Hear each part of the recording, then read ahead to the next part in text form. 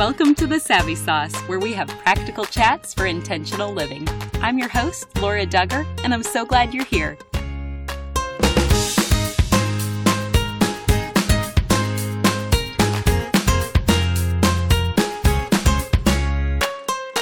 Thank you to an anonymous donor to Midwest Food Bank who paid the sponsorship fee in hopes of spreading awareness. Learn more about this amazing nonprofit organization at midwestfoodbank.org. Jason VanRuler is my guest today. He is a therapist, speaker, and author. His book is entitled Get Past Your Past: How Facing Your Broken Places Leads to True Connection. Jason's going to go first, and he's going to share his story now, as well as relationship advice and wisdom for parents and married couples. Here's our chat. Welcome to The Savvy Sauce, Jason. Thank you so much for having me, Laura. I've been looking forward to this. Same here. And will you begin our time together by telling us about your personal journey, beginning with growing up in a challenging environment, and then how that led you to become a licensed therapist and now author? Yeah, well, I think my story is unique to me, but in some ways one that is increasingly common, probably shared by a lot. But I grew up in a home that was pretty idyllic. Just all the things were there that you would want to be there as a kid. And seemingly it was just going to be the childhood that a kid would dream of. And then at age 8, my parents divorced. And so it was a very surprising divorce to me. I was 8, so I'm not sure how much clarity I really had about anything anyway, but they divorced, and I went from having this kind of idyllic childhood to a very volatile and chaotic one. And so when my parents divorced, what basically happened is it kind of thrust us into this place of struggling with some poverty, moving a lot. We lived in probably 20 houses throughout my childhood since age 8 to age 18. So we moved a ton. There was just a lot of addiction and trauma and abuse. And so it kind of went from having what you might suspect as being a really wonderful childhood to having this significant break and then shifting to something quite the opposite. And so for me, obviously that was really difficult and I really struggled with that. And so I did the thing that people do when they exit a difficult childhood and they just say, well, I'm never going to do that, right? That'll never be me. I'm going to live so much differently. And so I kind of declared that from the rooftops as I graduated, and I'm going to move out and do all this stuff. And unfortunately, I just kind of recreated the same system. And I think the reason for that is I didn't know how to do it differently. And so I knew in my heart that I wanted things to change, but I wasn't sure how. And so I ended up just replicating the system. And so within a couple of years, I'd gone to college, dropped out of college, was now struggling financially, really because I was making a lot of poor decisions and drinking and using drugs and just doing all the things that I had said I would never do. And that's when I had the realization that I talk about in the book of either your life is going to be pretty predictable if you keep doing this, or it's going to change. And that kind of led me down the path of improvement and wanting to become a therapist. But I will tell you, Laura, I always wanted to be a therapist, actually, if you can believe that. And it was probably obvious that I was going to be a therapist because at age 8, I was already journaling. So I don't know many 8-year-olds that are journaling, but I actually have the journal at home. And at age 8, I journaled that I wanted to be a therapist. I wanted to write a book. I wanted to kind of do all the things I was doing today. And I think some of that was because I have always dressed like a therapist. So I was wearing my corduroys and my sweater, and I was dressed like a 60-year-old man. And I just had decided I'm going to be a therapist. And so I think I had clarity, but life was complicated.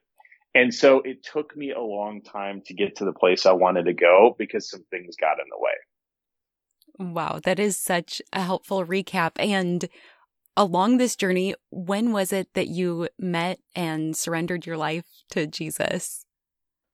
Yeah, well, really a couple times. So when my parents were married, grew up in the church, and that was part of my life. And then after they split, that became something that was really hit or miss. So occasionally we'd go to church and we might go to different churches. And so there was not a lot of stability there. And as I, made my declaration about being different and changing everything, I really had this kind of fight with God. I had this wrestling match where I just couldn't quite fathom how I could have something so good that could switch to something so bad, and God could still have some role in that. And so for a long time, I really wrestled with that. And I would say that even though I'd been baptized as a child, I was baptized in the Missouri River shortly after I got married. And that for me is really when I look at my faith expanding and being the kind of faith that I would want as an adult.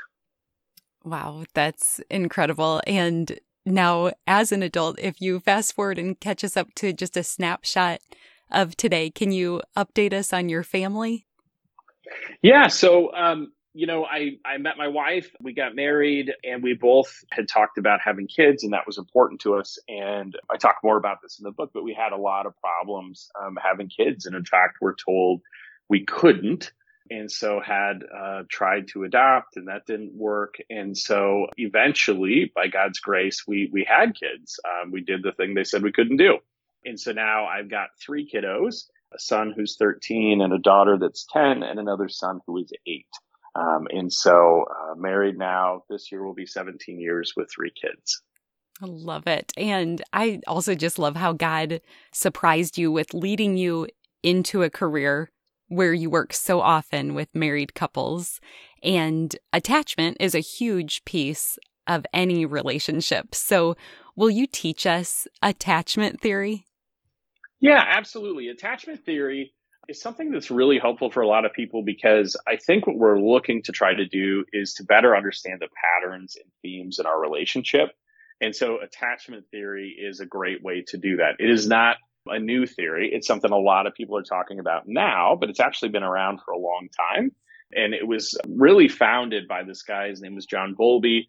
And basically what he based attachment theory on is that we have these initial relationships with our parents and our caregivers. And so that relationship that we have really determines the relationship and attachment style that we have going forward. And so if you can think about this, when we have a relationship with a parent, we're essentially dependent on them, right? If a parent refuses to care for a baby, they will die, right? They absolutely need that. And so that relationship is critical.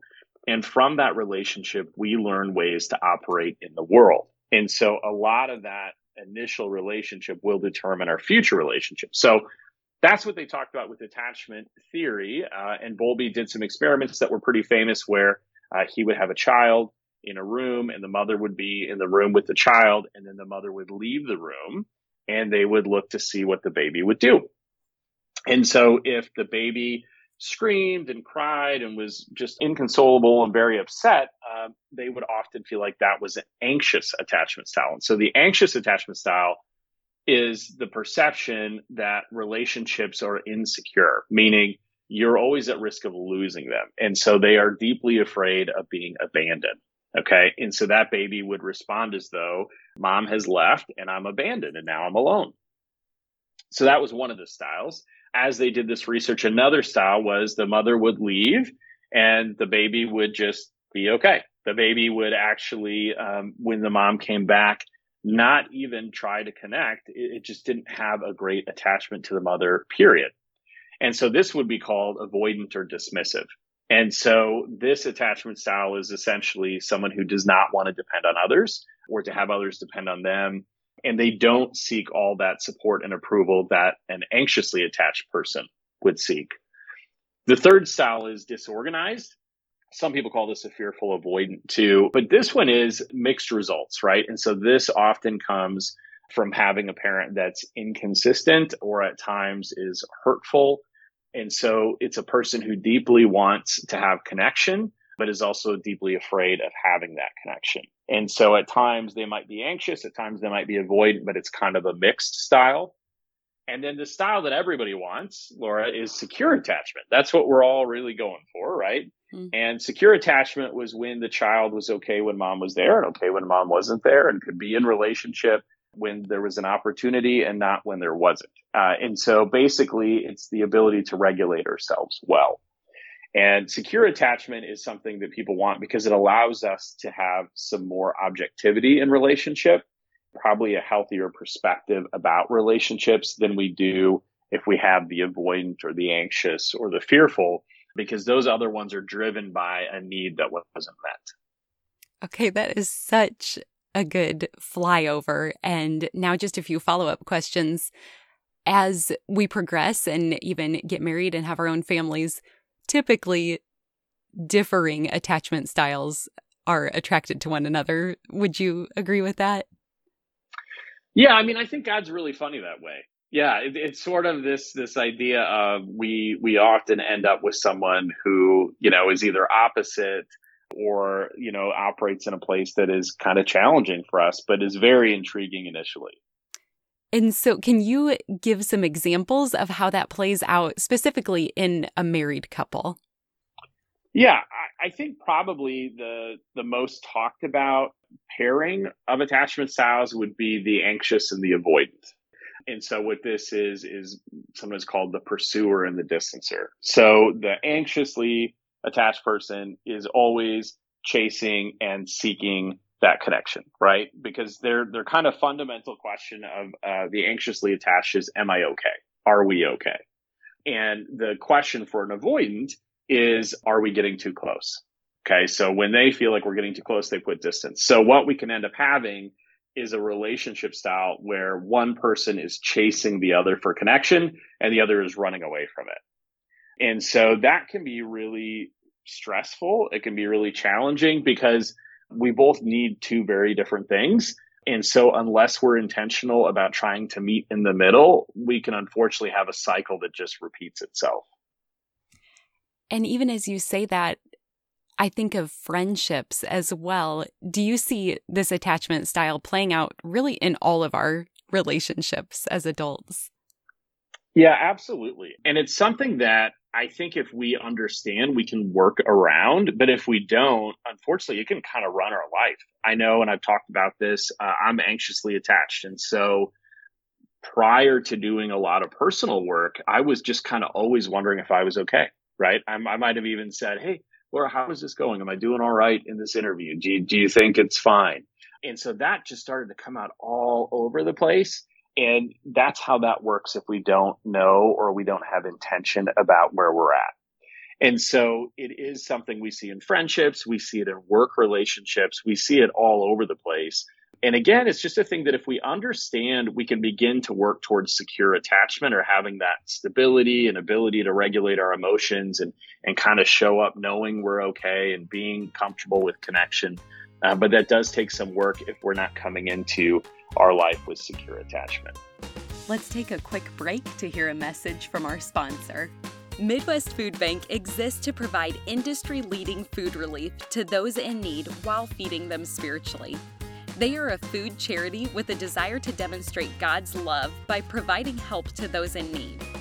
Unlike other parts of the world where there's not enough food, in America, the resources actually do exist. That's why food pantries and food banks like Midwest Food Bank are so important. The goods that they deliver to their agency partners help to supplement the food supply for families and individuals across our country, aiding those whose resources are beyond stretched. Midwest Food Bank also supports people globally through their locations in Haiti and East Africa, which are some of the areas hardest hit by hunger arising from poverty. This ministry reaches millions of people every year, and thanks to the Lord's provision, 99% of every donation goes directly toward providing food to people in need. The remaining 1% of income is used for fundraising, costs of leadership, oversight, and other administrative expenses. Donations, volunteers, and prayers are always appreciated for Midwest Food Bank. To learn more, visit midwestfoodbank.org or listen to episode 83 of The Savvy Sauce, where the founder, David Keyser, shares miracles of God that he's witnessed through this nonprofit organization. I hope you check them out today. How can each of us specifically work to move more towards secure attachment? Yeah, well, the easiest way that people would recommend is find someone who has a secure attachment style and just be their best friend or marry them. That's the short answer, because what research has told us is that we change by being around that secure attachment style. And you might even notice this if you're anxiously attached and you have a friend or your partner is securely attached, they will in a lot of ways help you to regulate what you're feeling because they don't experience that same feeling. right? And so they just bring that calming effect. The other part is just learning about it. There's a great book called Attach, and it's by Amir Levine, and it talks about ways that we can actually develop a more secure attachment style. So I think either being around securely attached people or learning about the hallmarks of those and trying to change your behavior are both ways we can get there. And anybody who has a personal relationship with Jesus, obviously he is the most securely attached. And I think there is so much healing there when we are deepening and establishing our relationship with him, because we can experience that unconditional positive regard and unconditional love.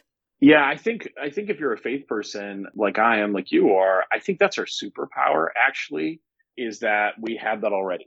Like that's just something that is with us today. Even if we're in a place where we're like, yeah, I'm very anxiously attached, like we just know a very easy place to go where we're going to have that connection that we really desire. And so, yes, absolutely. That's a great place to start for people, is you don't even have to go outside of your home. Just going even to prayer and having that connection or relationship is a great model for the one we're trying to build. Well, there's a sense of urgency that I feel as a parent too, because attachment follows us throughout our lives.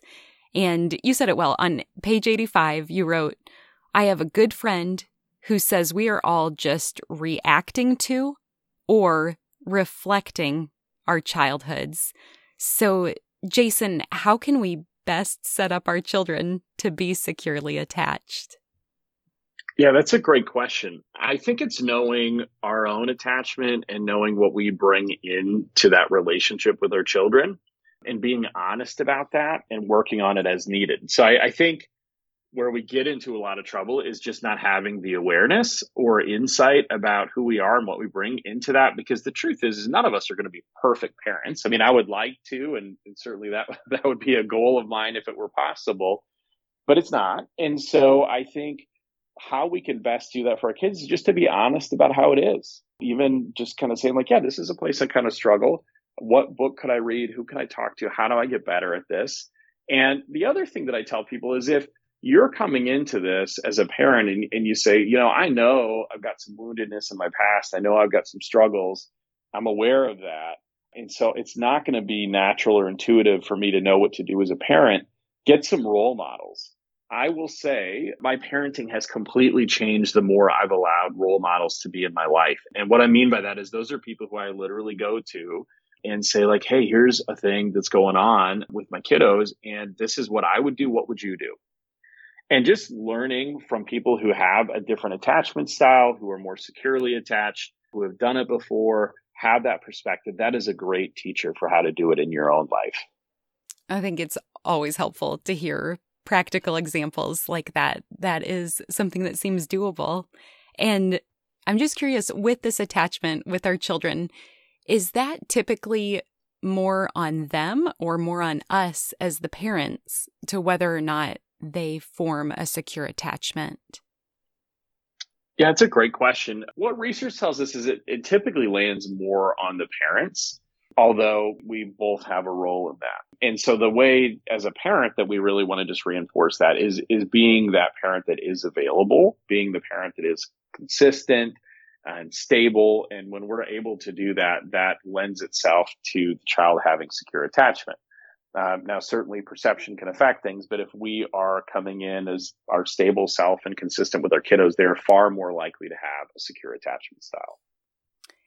Okay. And then also just thinking of when I was a brand new mom, sometimes I would take that to mean, okay, I can never leave them if I want them to have a long-term secure attachment.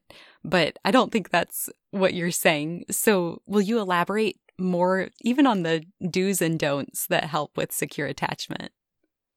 Yeah, well, that is what I mean, Laura. You can never leave, no vacations ever. You have to stay put forever. I know we feel that way because it is so important. And I think so many of us now, we just want to do it better. And we want it to be healthy and we want to do all the right things. And so that's great. Something I say often is the opposite, though, of one extreme is another, right? And so we don't want to kind of fly from not having insight awareness and just operating out of reaction to then being completely rigid and doing nothing. So really the thing is that, yeah, absolutely you can take vacation. You can do things like that. I think the piece that's actually vital is communication. Are we communicating what is happening to our kids and why? And obviously that's going to be different dependent on the age, because some things are more age appropriate than others. But are we really communicating what's happening? And then when we are present, are we really present? I think sometimes people worry about leaving their kids and saying, well, I'm going to be gone from them. How does that impact them? But they're not even present when they're with them. And so I think being present when you're with your kids is really, really important. I think if you take vacations and do things like that, it just matters that you communicate what's happening. And I feel like that's a message of grace, and I cannot hear that enough. And it makes me reflect back. One of my sweet friends is Julie Roth, and she's actually a counselor as well. And she's been on the Savvy Sauce, so I can link some of her previous episodes. But she also talked about there are times, like you're saying, if we are communicating with our children, but if we take breaks or we go on date night or we go to work or different things, when we come back and re-enter and are present, like you said, that can even strengthen the attachment. They feel more secure knowing it's okay to be apart and then it's okay to come back together. Absolutely. Yeah. Would you elaborate on any thoughts on that? Yeah, well, exactly. You're just talking about how we model that attachment, right? Is that you're okay when I'm here and you're okay when I'm not, and I'll return and you'll know what's going to happen. So a lot of times where the biggest challenges are and where those attachments are really challenged and the things that lead us to places like being anxiously attached or avoidantly or things like that are when we don't know what's going to happen. And so we're left to fill in the blanks. And so the problem for kids is that kids have a really limited ability to fill in the blanks with different options. So most of their options are going to be revolving around something that they did or didn't do. And so that's why it's our job as parents to explain where we're coming from, why we're doing what we're doing, and make sure that they're understanding that, we're not going on date night because we don't love you and we want to get away from you. We're going on date night to honor our marriage, and we'll return. And so just kind of doing that communication with kids is the thing that really helps them to understand that. Okay, so one other piece to follow this further with the parent-child relationship, I think that repair is a huge part here as well.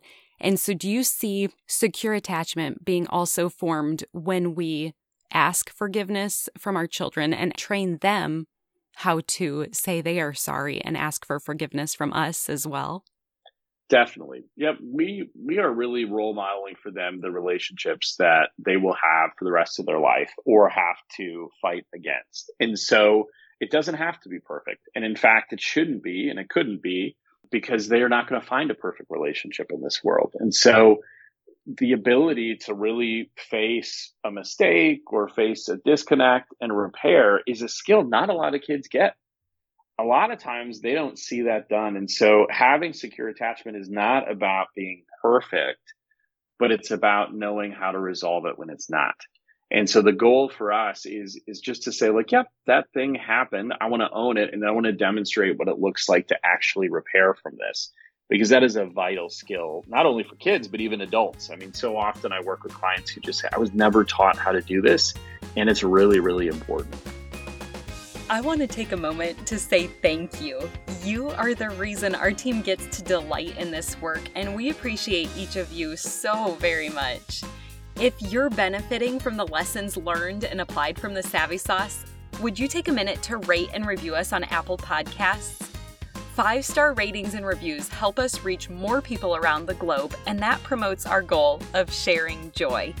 So join us in that endeavor with your valuable feedback. Thanks again for being here with us. Well, you tell so many stories throughout your book. Would you share a couple of your favorites, including some of the lessons that they taught you? Absolutely. I think one of my favorite stories is probably when I'm talking about the experience with my dad where we're tubing. I think that was just a fun story for me. He took us out and we We skipped school, like very irresponsible kids, to go boating with my dad. And I didn't often get a lot of time with my dad. So it was just kind of inherently a big deal. And then when I think we drank like soda, and we did all the things, that you're not supposed to do that we did. And on that trip, he took us tubing behind a boat. And as we were doing that, we each were thrown off. So I've got a brother and he was thrown off pretty quickly. And I wasn't long after, which, thanks, Dad. I think that's why I still go to the chiropractor today. But he had this friend that he was on the tube, and my dad pulled him with a boat and just increasingly tried to get the friend to fall off the tube, which is kind of what you do, kind of a fun thing. Everyone's laughing. And he just couldn't. The friend would be kind of jostled around and thrown and would just keep hanging on and hanging on and hanging on. And eventually what happened is that it kind of went from this joking thing to like, hey, I wonder if I can really get him to fly off. And my dad did. It was quite the scene. I talk in the book about, I think my Snickers bar was like flying out of the boat. It was just, this madness. And the friend flew off and went to get back in the boat and was actually missing a tooth. And so, we were all kind of laughing about it, but then it took this kind of serious turn because, boy, that cost him something. And I was just really caught up in, why didn't you just let go? Why did I let go? My brother let go. You could have done that so much earlier. And he just had said, it just seemed easier to hang on. And I think for me, that has stood out throughout my entire life is just this idea of like the open hand, closed hand. Like sometimes it does seem easier to hang on to things we shouldn't than to open our hand and let it go. Well, and also, will you unpack a lesson that you learned about a news story that popped up, I think it was maybe 5 or 6 years ago, but really stuck with you?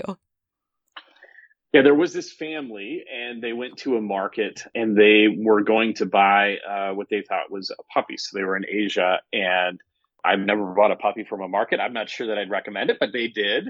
And so they were just certain that they had bought this puppy, and they went home and they began to feed it and do all the things that you do with a puppy. But it didn't take very long before the puppy started to actually consume quite a bit of food and got to be pretty big. And so this could just be like a really big version of this dog, and we don't know a whole lot about it because we got it at a market. So let's just feed it more and feed it more. And what happened over time is it started to just eat like this ridiculous amount of food. There's like, this puppy is like, you're not going to go to college because we have to feed the dog. And it's getting bigger and bigger and bigger until finally the family says something is really wrong here. Either we've got the biggest dog in the world or it's not a dog. I don't know. And so they took it to a vet. And they just said, hey, here's the thing. We bought this puppy, and they explained the whole story. And the vet says, yeah, well, this is actually an endangered Asiatic bear. And so the family had thought they had a puppy. They'd been raising this puppy. And what they were really raising was a bear that was actually pretty dangerous to have in the house. And that story just floored me. I'd never heard it before reading your book. But I also loved your takeaways. Can you share the lesson learned for you? Yeah, we have to be curious. We have to be curious, and not being curious can be really dangerous because just doing the thing to do the thing sometimes means that we're growing something that could hurt us. Mm-hmm. And so along the way, we have to ask some questions. And what was interesting to me about the news story was that it had talked about the family really wondering more than once before they ever said anything what was happening and just not doing anything about that. And I think if we're not careful, we do that in our own life, right? We do that thing where our gut is telling us, or maybe we're in prayer and we're hearing God say to us, something is not right or something needs to be questioned. And for whatever reason, we just don't. We just keep doing more of the same because it seems comfortable and it's what we know. But the challenge is sometimes it takes us a year or two before we realize we've raised a bear. And then when we raise the bear, we have a whole new set of problems that we never anticipated because it's not what we were trying to do. That is so relatable. Thank you for sharing. And we did talk about parenting, and you have so much background working with married couples and studying attachment theory. And so as we go back to thinking of the secure attachment within marriage, are there any practical tips you recommend for couples to start turning toward one another in a healthy, securely attached way? Yeah, we have to understand really what makes us tick as well as what makes our partner tick. And so what I mean by that is we all have different core needs. We have different attachment styles. We have different things that matter. We have our love languages as an example. We have our primal question. We have all these things that are specific to us. And so the best, healthiest couples know the other person. They know what they need and they give that to them. And so what we really want to do to have a secure relationship is to understand well who our person is and what they need from us, and then do our best to meet them there. Where we get really off track is when we don't have insight or awareness about that. We're not curious, and we simply try to give them the things that are important to us, right? So for me, it's really interesting being anxiously attached and working through that. I needed to know that I was okay. That was something I sought after quite a bit. And so early in our marriage, I would chase after my wife and tell her she was okay all the time. I would be like, "You're great." And I would tell her all the things I wished that I could hear. And it didn't work. And I was very frustrated because I'm doing literally all the things. Why does this not work for you? And the reason is she was more on the secure attachment than I was. And so she's like, "I actually don't need to hear that. That's not super important to me. That's nice, but it doesn't carry the weight for me that it does for you." And so I think the best, healthiest relationships are not the ones where we're perfect, but the ones where we understand what matters to the other person and we try to meet them there rather than simply trying to give them what's important to us. Well, you have so much knowledge around psychology and relationships. So for anyone who won't get to experience going to school for a counseling degree, will you just share a handful of other useful bits of wisdom you've gained? Well, it's been a process. And one of I think to me, the greatest benefits of, becoming a therapist or counselor is that I've gotten to do these things for myself and I've gotten to learn along the way. And so I think some things that I've learned is just that we are all still a work in progress, no matter what. No matter if you've been a therapist for 20 years or we're all still working on things. And actually, that's okay. That is totally okay to be doing that. I think I've also learned too that there's a lot of beauty in the difficult spaces. I think we run from the messiness a lot of times, but the truth is, at least in my experience, a lot of times the clients that I work with, God is so present in that space. That is just where God shows up in major ways, is in that messy place where we think we're going to be all alone. And so getting to see that has just been such a wonderful thing. I think also doing what I do has taught me that it's really okay to ask for help. That is not, I'm a great Midwestern guy, and so that's not how I was raised, is to do that. But doing that is how we get through it. And seeking community who's willing to help, that we can also help in return. That is truly where growth and where health and connection come from. Well, and Jason, I know you have a lot more to share. So where can we go after this conversation to learn more from you? Yes, I've got a website. It's jasonvr.com.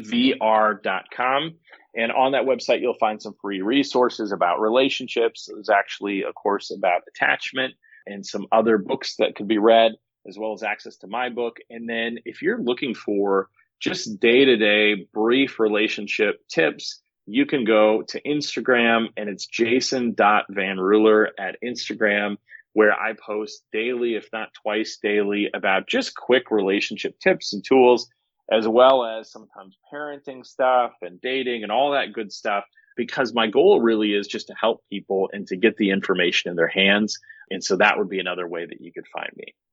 Wonderful. We will add all of those links in the show notes for today's episode.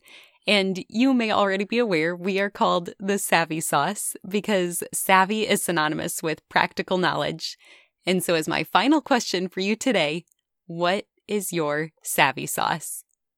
Yeah, I think for me, I get asked a lot, how did you do these things? How did you get here? And I think it really is very simple. In fact, a little too simple, but we ask somebody that knows, and then we do the next right thing. That's it. You just take that next step. And so I think for someone like me who's been, an overthinker my whole life, that sounds very complicated, right? It's like, there has to be a trick there. But the truth of the matter is, it is pretty simple. You just take the next step. And when we do that, it leads to wonderful places. Jason, your field of work is not always an easy one to navigate, but it is meaningful and purposeful. So thank you for walking alongside so many people and sharing your insights with us, both through your book and now this conversation. I just want to say thank you for being my guest. Well, I appreciate it. I've loved our conversation today, and it is truly an honor and privilege to get to do the work I do. One more thing before you go. Have you heard the term gospel before? It simply means good news, and I want to share the best news with you. But it starts with the bad news. Every single one of us were born sinners, and God is perfect and holy, so he cannot be in the presence of sin. Therefore, we're separated from him. This means there's absolutely no chance we can make it to heaven on our own. So for you and for me, it means we deserve death, and we can never pay back the sacrifice we owe to be saved. We need a Savior. But God loved us so much, he made a way for his only Son to willingly die in our place as the perfect substitute. This gives us hope of life forever in right relationship with him. That is good news. Jesus lived the perfect life we could never live and died in our place for our sin. This was God's plan to make a way to reconcile with us so that God can look at us and see Jesus. We can be covered and justified through the work Jesus finished, if we choose to receive what he has done for us. Romans 10:9 says that if you confess with your mouth Jesus is Lord and believe in your heart that God raised him from the dead, you will be saved. So would you pray with me now?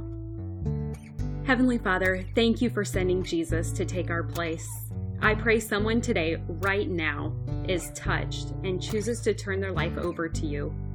Will you clearly guide them and help them take their next step in faith to declare you as Lord of their life? We trust you to work and change the lives now for eternity. In Jesus' name we pray. Amen. If you prayed that prayer, you are declaring him for me, so me for him. You get the opportunity to live your life for him. At this podcast, we are called Savvy for a reason. We want to give you practical tools to implement the knowledge you have learned. So you ready to get started? First, tell someone. Say it out loud. Get a Bible. The first day I made this decision, my parents took me to Barnes & Noble to get the Quest NIV Bible, and I love it. Start by reading the book of John. Get connected locally, which basically means just tell someone who is part of the church in your community that you made a decision to follow Christ.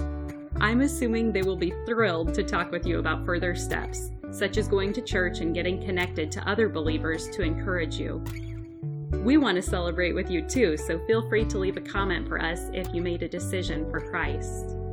We also have show notes included where you can read scripture that describes this process. Finally, be encouraged. Luke 15:10 says, "In the same way I tell you, there is rejoicing in the presence of the angels of God over one sinner who repents." The heavens are praising with you for your decision today. If you've already received this good news, I pray that you have someone else to share it with today. You are loved, and I look forward to meeting you here next time.